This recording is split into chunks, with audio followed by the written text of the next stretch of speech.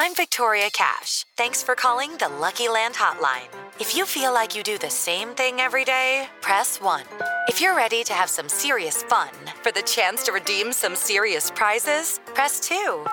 We heard you loud and clear. So go to LuckyLandSlots.com right now and play over 100 social casino-style games for free. Get lucky today at LuckyLandSlots.com. Available to players in the U.S., excluding Washington and Michigan. No purchase necessary. VGW Group. Void where prohibited by law. 18+. Terms and conditions apply.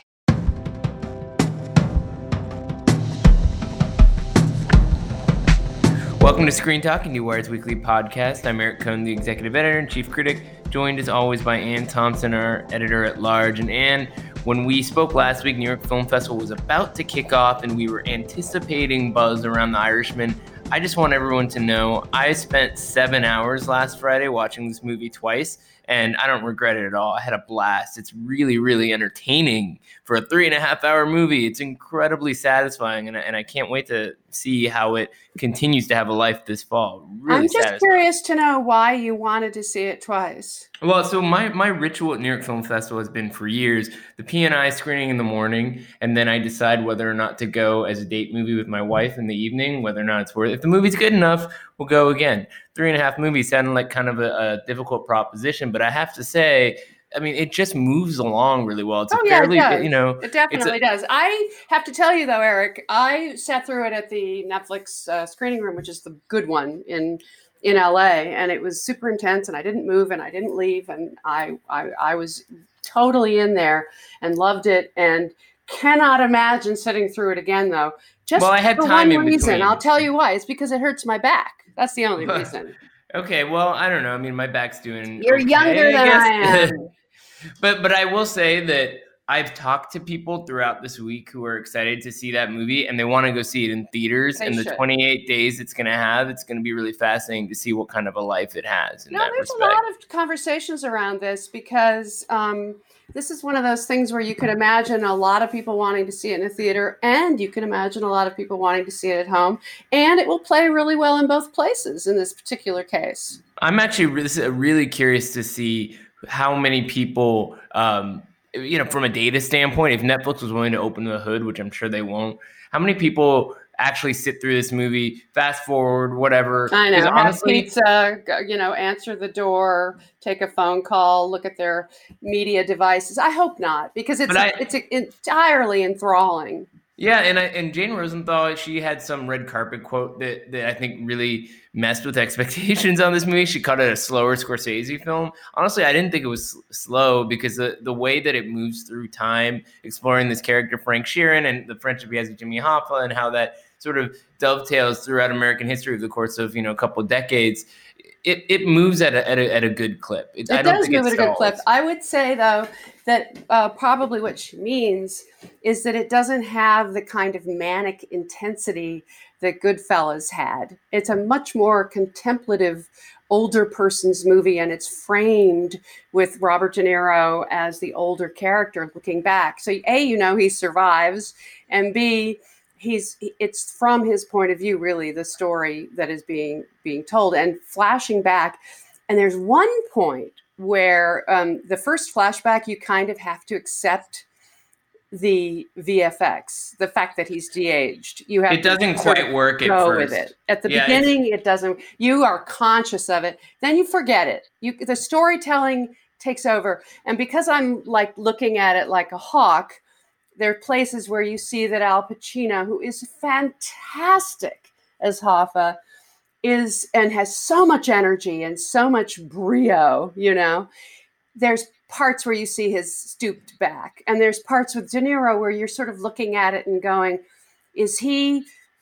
did they do something to his body as well? And he was on wearing shoes that had a lift to them and stuff. But the thing is, Hoffa's character when he enters the story is already at a relatively advanced age, so that didn't bug me as much. I think the thing with De Niro, and this was pointed out to me by people who hadn't seen the movie and just the stills, is the most jarring thing is not necessarily the de-aging as much as it is that when he's de-aged, he doesn't look like the way De Niro did when he was making movies back then. He looks like he has a wider frame and stuff, but the character is It's a bigger the body guy. that's different. It's the body that even though he's in great shape, God knows he's in great shape.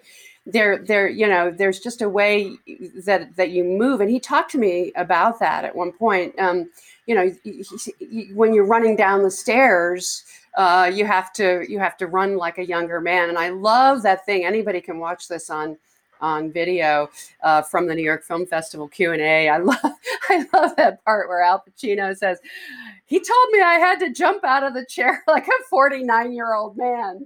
I love that. He kind of does, honestly. I mean, ultimately, for all the anticipation around the de-aging thing being problematic, it's fine. It really is not. In some ways, the artifice itself is really interesting to look at and talk about. And by the end of the movie, the last hour, he looks like Robert De Niro. Anyway, well, and that's the the last best part. hour when he's older, Yeah. he's wearing prosthetic makeup. He's not. That's interesting because Al Pacino is all digital, and De Niro is wearing prosthetic makeup at the end. And it was De Niro that drove the decision to go with this 3-headed camera that Rodrigo Prieto had to create, so that they have they're reading the faces without any actual dots on their faces. So I have to tell you, I went to that was De Niro. He didn't want all that crap on his face. No, and honestly, it's like that's fine. I think we can agree that it worked out okay for everyone. All things considered, it could have gone a lot worse. It's not embarrassing for anyone involved. But the thing that I think is more of a talking point about this movie is whether or not it is as satisfying as you and I are saying it is. I have to tell you, at New York Film Festival opening night at the party, which we call Film Prom because it's got everybody and their mother in the New York film and I scene, wish I could have been there. But I heard a wide range of reactions, some of which were as enthusiastic as mine. I said it was one of the best American movies I've seen this year.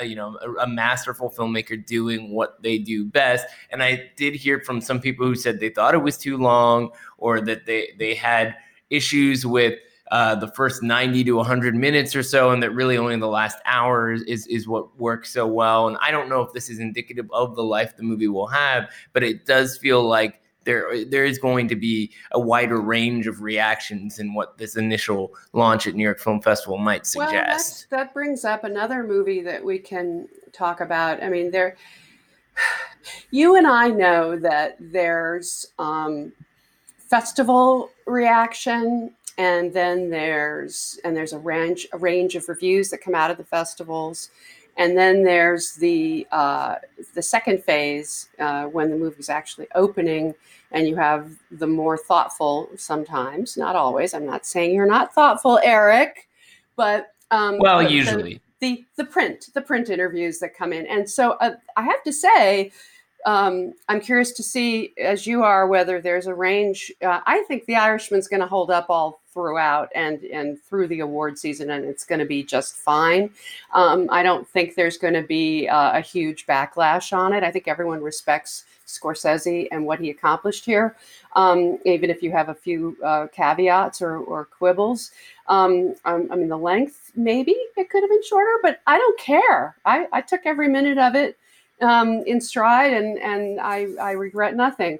But the Joker is a fascinating arc that has occurred that I've never quite witnessed before. Yeah, a few weeks ago we were talking about this movie, and you saw it as really having a lot of momentum, and now I'm feeling like it's tarnished. The narrative turned dramatically, and part of that, if you talk to, there's a lot of critics who had very mixed reactions to it, but also the conversation around the movie really set the stage for the critical reaction. I agree. And I look at that New York Times. I think they saw it as overhyped out of Venice and winning the Golden Lion. I honestly believe that hurt the movie. I swear. I agree. It made somebody feel good for a hot second, but it didn't. It didn't. They should have gone out of competition in Venice the way that Stars Born did, and avoided that conversation. And it's kind of interesting because there's a new administration, marketing and production at Warner Brothers, that has gone against what used to be a very strong allergic reaction to critical praise in ahead of movies opening in festivals, especially, and they've shifted. And I'm not sure they weren't right in the first place. I will say, I mean, I appreciate the kind of intensity through which somebody conceived of a movie of Joker almost as a means of addressing the existential crisis of movies, the challenge of saying something edgy when saying something funny might get you in trouble, I think was not very elegantly expressed by Todd Phillips. He's not a great spokesperson for his movie. No, he's turning people off a lot. So like there's a lot of stuff that's been done wrong. They pulled him out of interviews this week. They didn't have a New York Film Festival press screening. They did a very controlled kind of Q&A thing afterwards. And this whole anticipatory conversation about violence in the movie, one, there is a conversation to be had about whether or not that actually has magnified the I threat. know. But also it just feels like it's so much larger than the movie, and the studio did not anticipate this. Does feel like a disconnect on some level. What's really interesting is the idea that they wouldn't have made this character-driven, gritty New York drama if they hadn't had the DC universe to hang on to. And even if they did it at a pretty low budget for a studio, $55 million isn't a big budget. But the fact that it is inside a comic book universe is part of why they're getting slammed the way they are.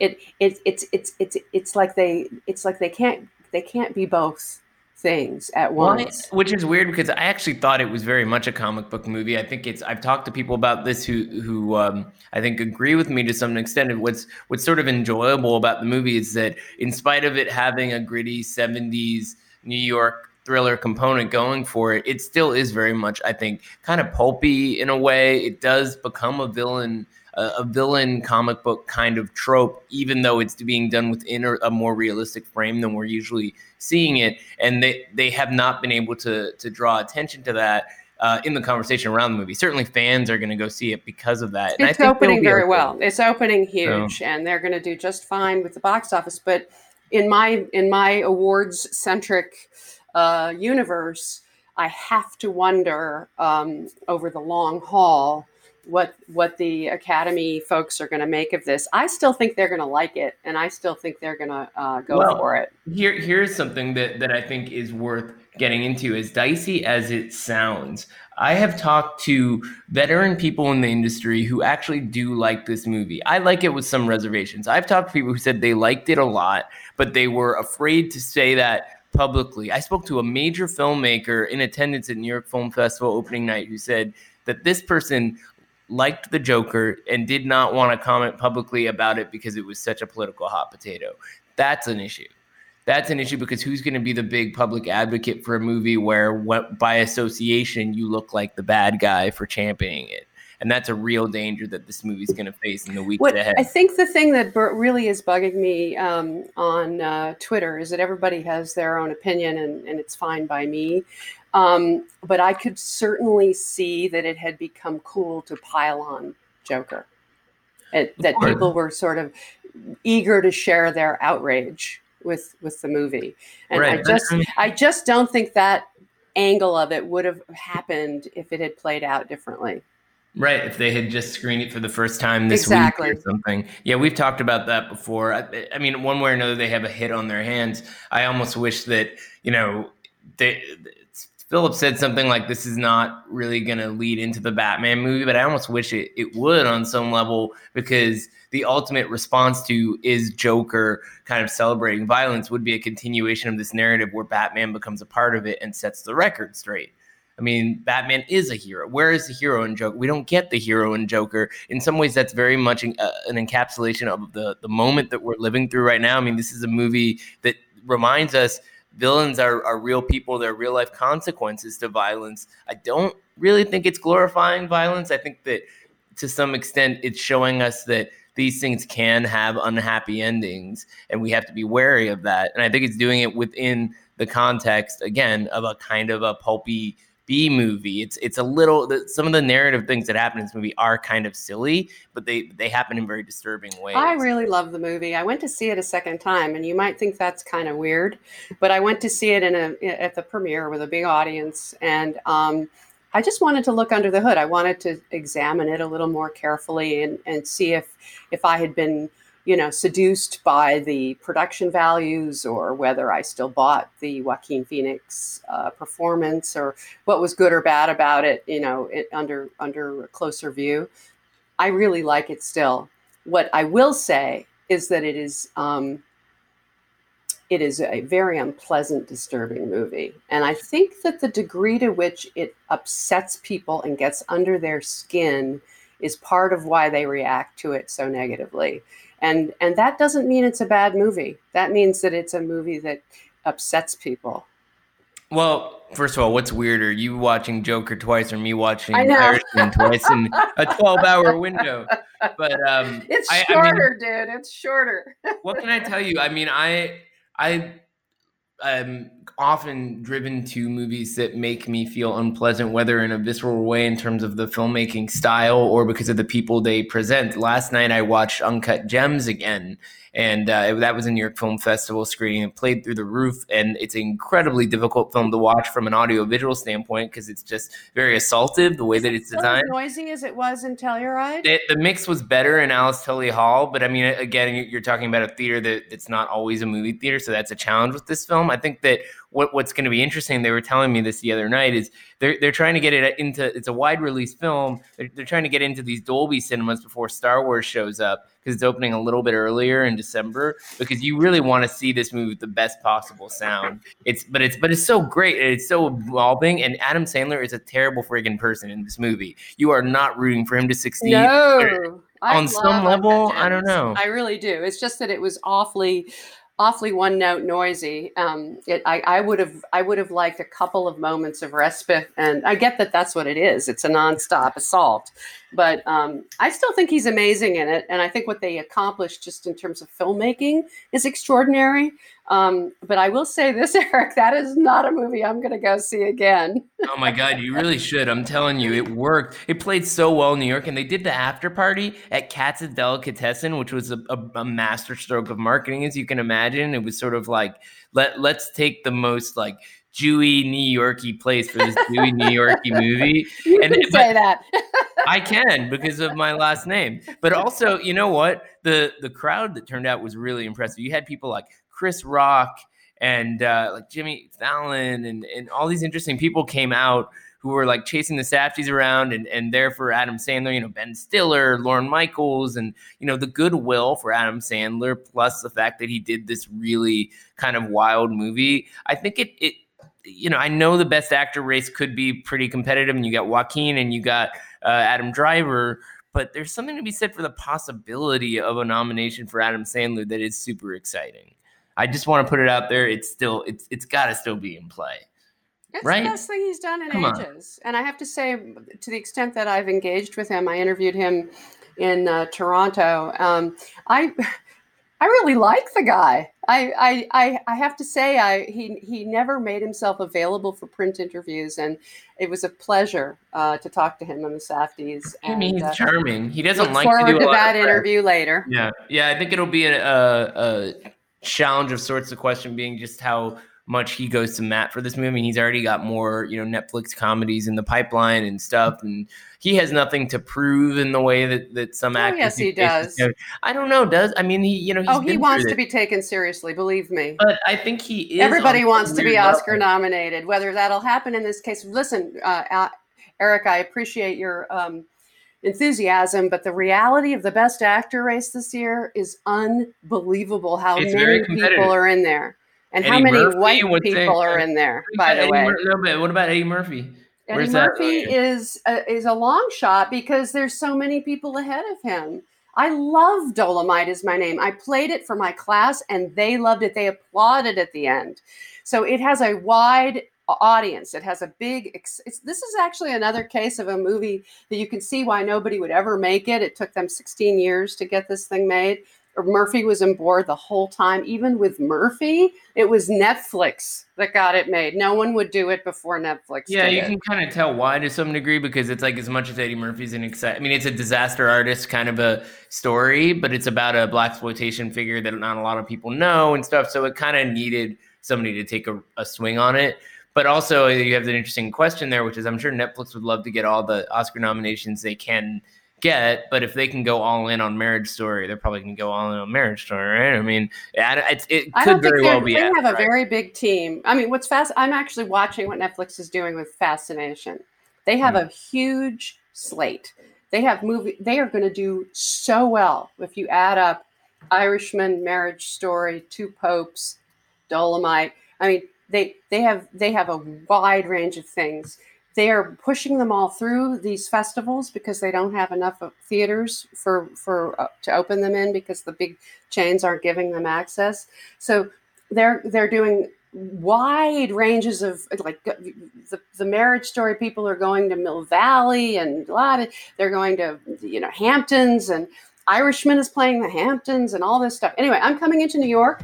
I'm coming into the Hamptons. I'm coming back, and I'll see you. And I have to run to go do an interview. We're on a busy Friday, so next week I'll find you in New York as we get into the last weekend of New York Film Festival and look ahead to the rest of the fall. So have a good weekend, and I'll see you soon. Okay, bye.